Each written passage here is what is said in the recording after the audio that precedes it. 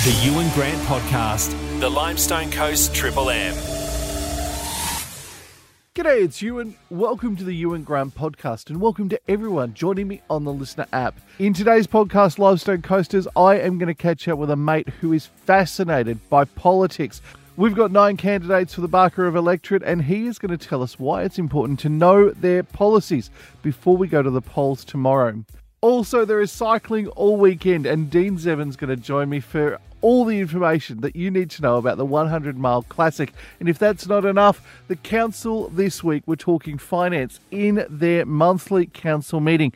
Asset plans, financial plans, and of course budget, plus the Blue Lake Sports Park master plan. Sarah Philpott is the CEO of the Mount Gambier City Council. She and I are going to chat about all of that. But let's get things underway. Dean Zevin joins me to talk 100 Mile Classic in the Limestone Coast this weekend. G'day, Dean. Good morning, Ewan.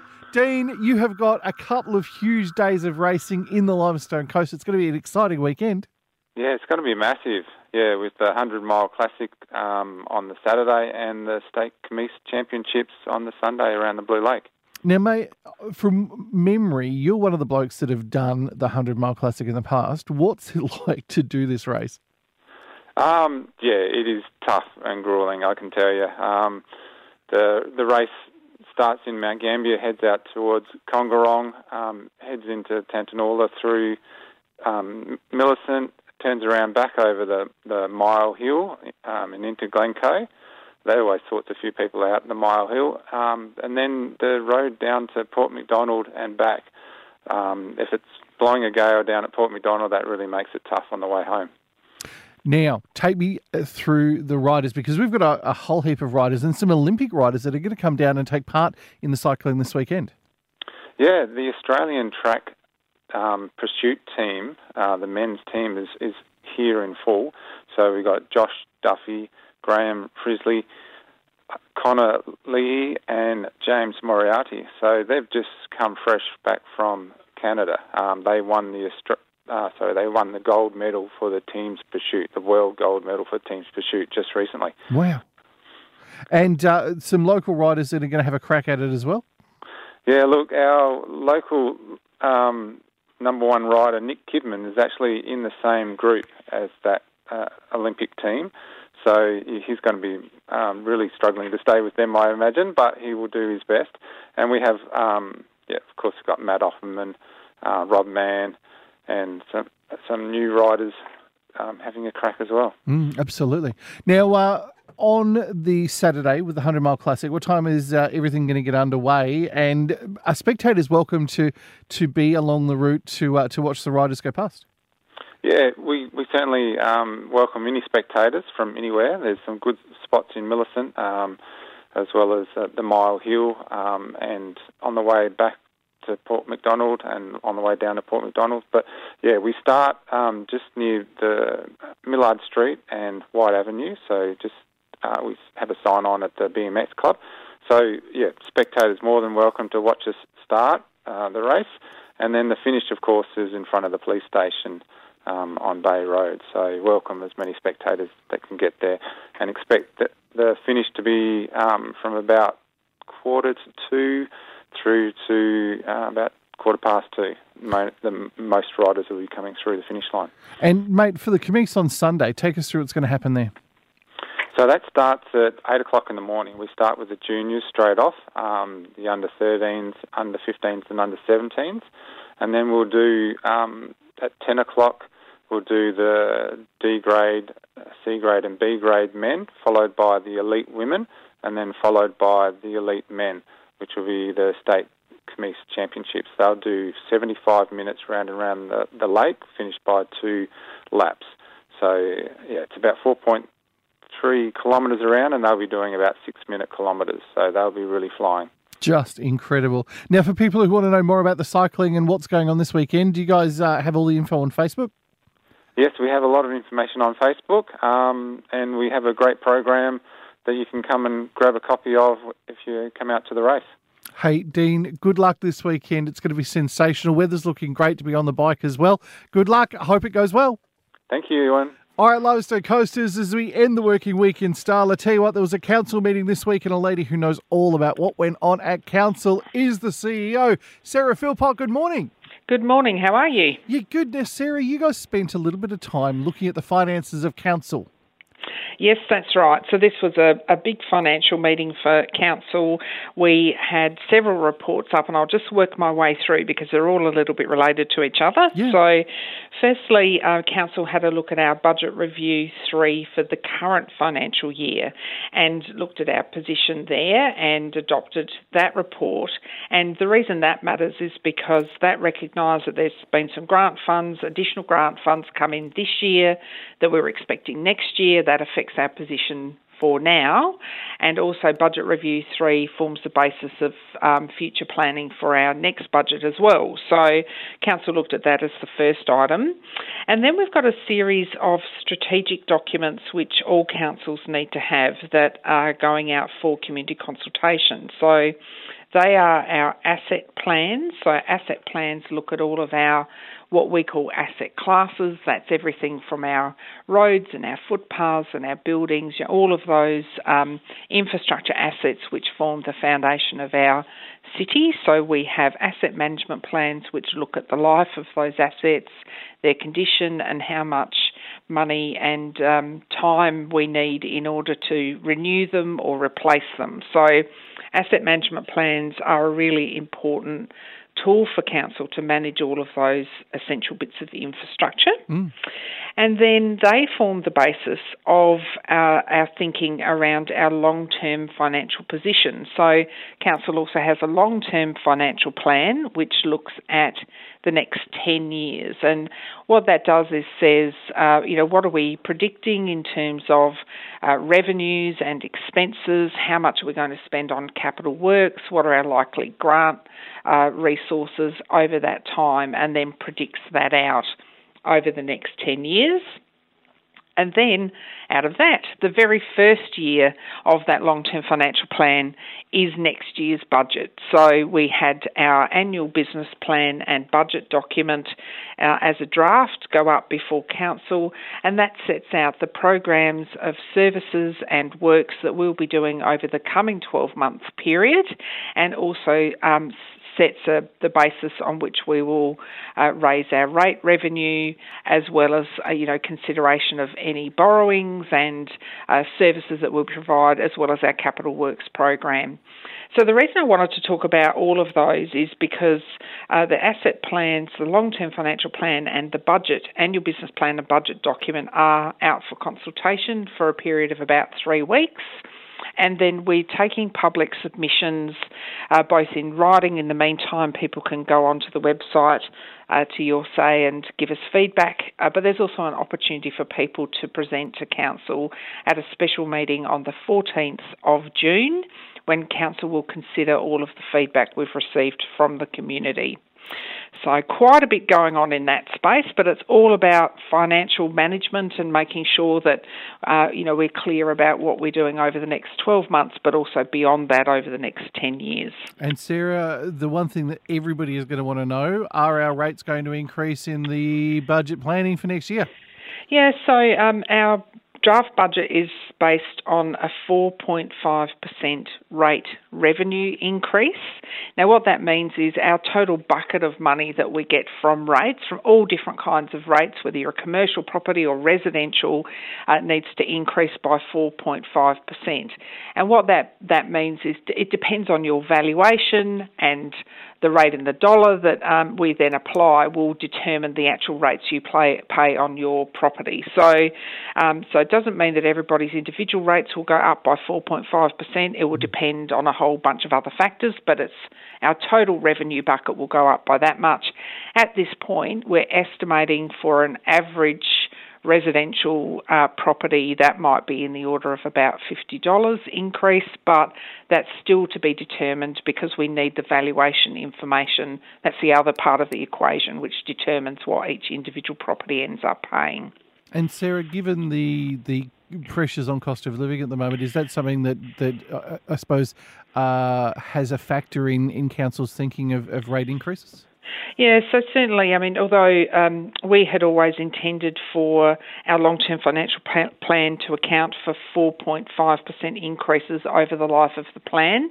So in spite of the cost of living pressures, which have obviously seen some items go up above that, we've maintained it at that predicted 4.5, but we're certainly conscious of the impact of those cost of living pressures, also in terms of council's own budget and affordability of the services that we need to provide. So, it's certainly something that we're mindful of, but we have maintained it at that 4.5%, which is what we had predicted we would do. So, so we haven't changed from that position. Absolutely. Now, Sarah, one of the other things that's taking place with council at the moment, the Blue Lake Sports Park is under a bit of a spotlight at the moment with a master plan.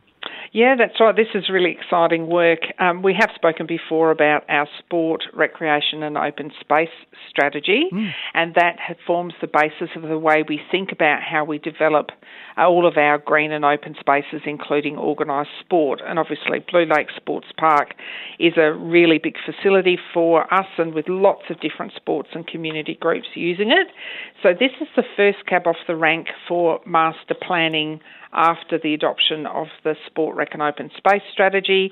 And what the master plan does is looks at a couple of future options. So there's option one, which basically is a bit of a lighter touch. It offers a baseline solution and looks at bringing all of the facilities up to standard, to compliance and sporting standard. And then there's an option two, which is a shared community facilities. It really builds on those facilities and does look at how to really make the most of the space. So the advantage of the master plan, though, is it's not that it says all of these activities will happen all at once. It allows us to stage growth and development of that site and look for grant funding and, see how we can deliver it.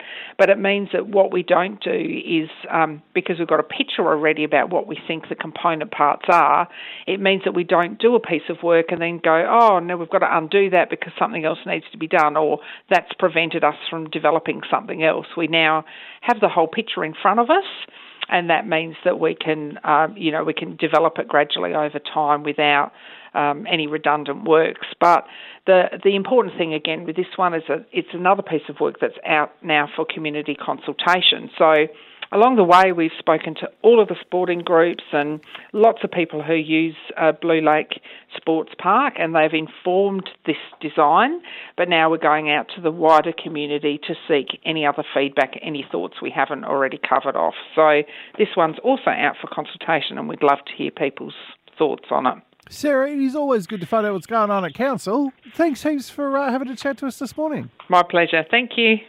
Now, Limestone Coasters, as we go to the polls, if you are sitting there going, why should I vote? I want to introduce you to a bloke who is a friend of mine. He is passionate about the political process, about the idea of voting in the federal election, and he joins me for a chat. G'day, David. Good morning. How are you? I'm sensational. David, you are belying the fact that you are very excited about tomorrow night.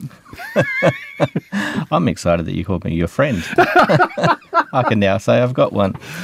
I'm really excited. I think this year all the planets have lined up. We get to vote not just once, not just twice, but with the local government elections, we get to vote 3 times in a world where democracy is really important.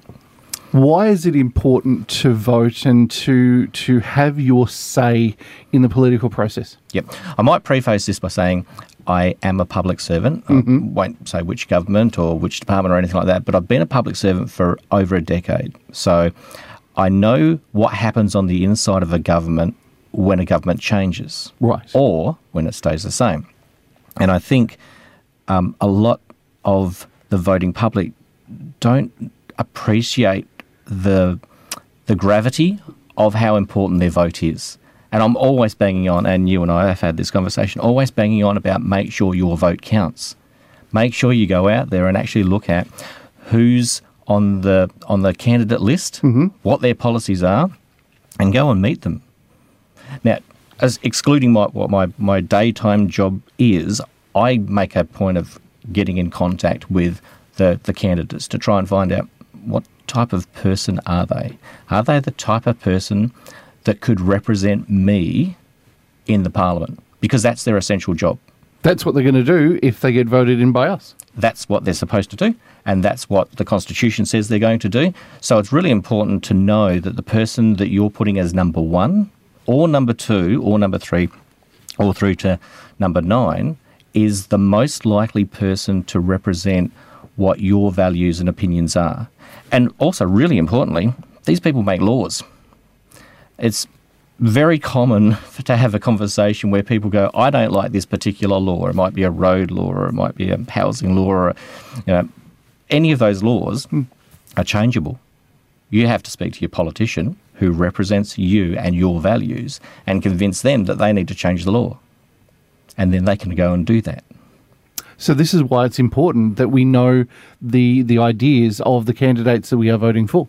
Very, very much so. So each candidate has a set of policies, and I don't know about you, but I go through those policies pretty meticulously to try and work out, refugees, is that important to me? Fiscal policy, is that important to me? And with each of those policies, I try and work out, where do I fit?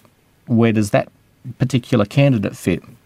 And then I also use, it's another media outlet's service, but it's called the Vote Compass.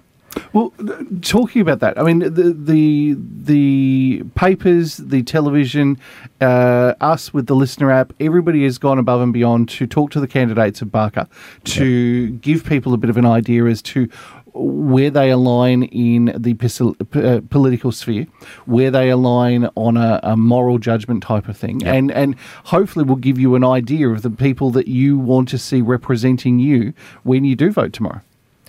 Yeah, and they have. And I think it's really important to get your source of information from as many sources as possible, as well as going to their website, the actual candidate's website, and having a look at what their policies are.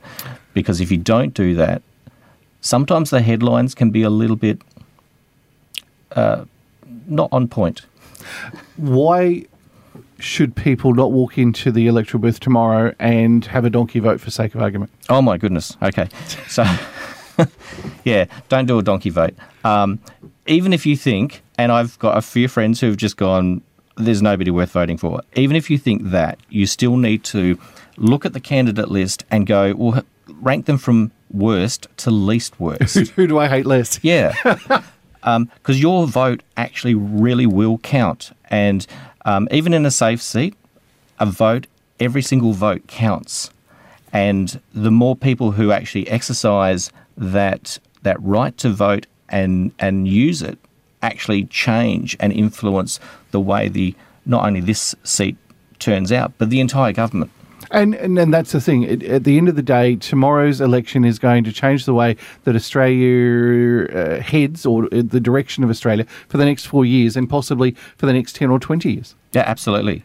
And it's real change. Even if we kept the status quo, it is still real change because we have a new government that comes in, potentially new ministers. The incumbent government has gone forward with some policies, so those policies would be implemented.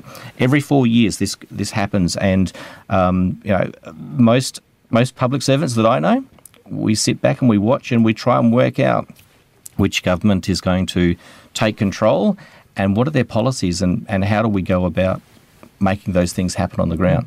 The most important thing, I suppose, is that there are a number of places in the world where democracy isn't something that happens. There are a lot of places where you don't get to vote, and Australia is a very, very lucky country. And tomorrow it is our right to have our say about the political leaders who will lead us into the future.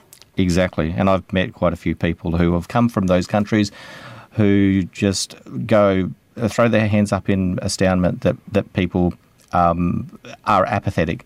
And I think that's one of our problems. Actually, I equate voting to like exercise and diet. The more you put in, the more you get out. David, I'll leave it there. It's been great to talk to you this morning. Thanks for coming in and having a chat. Thank you. That's it for today's podcast. I'll be back on Tuesday for everything Limestone Coast. You can catch up with me live on the radio, 6 a.m. weekday mornings on the Limestone Coast 963 Triple M.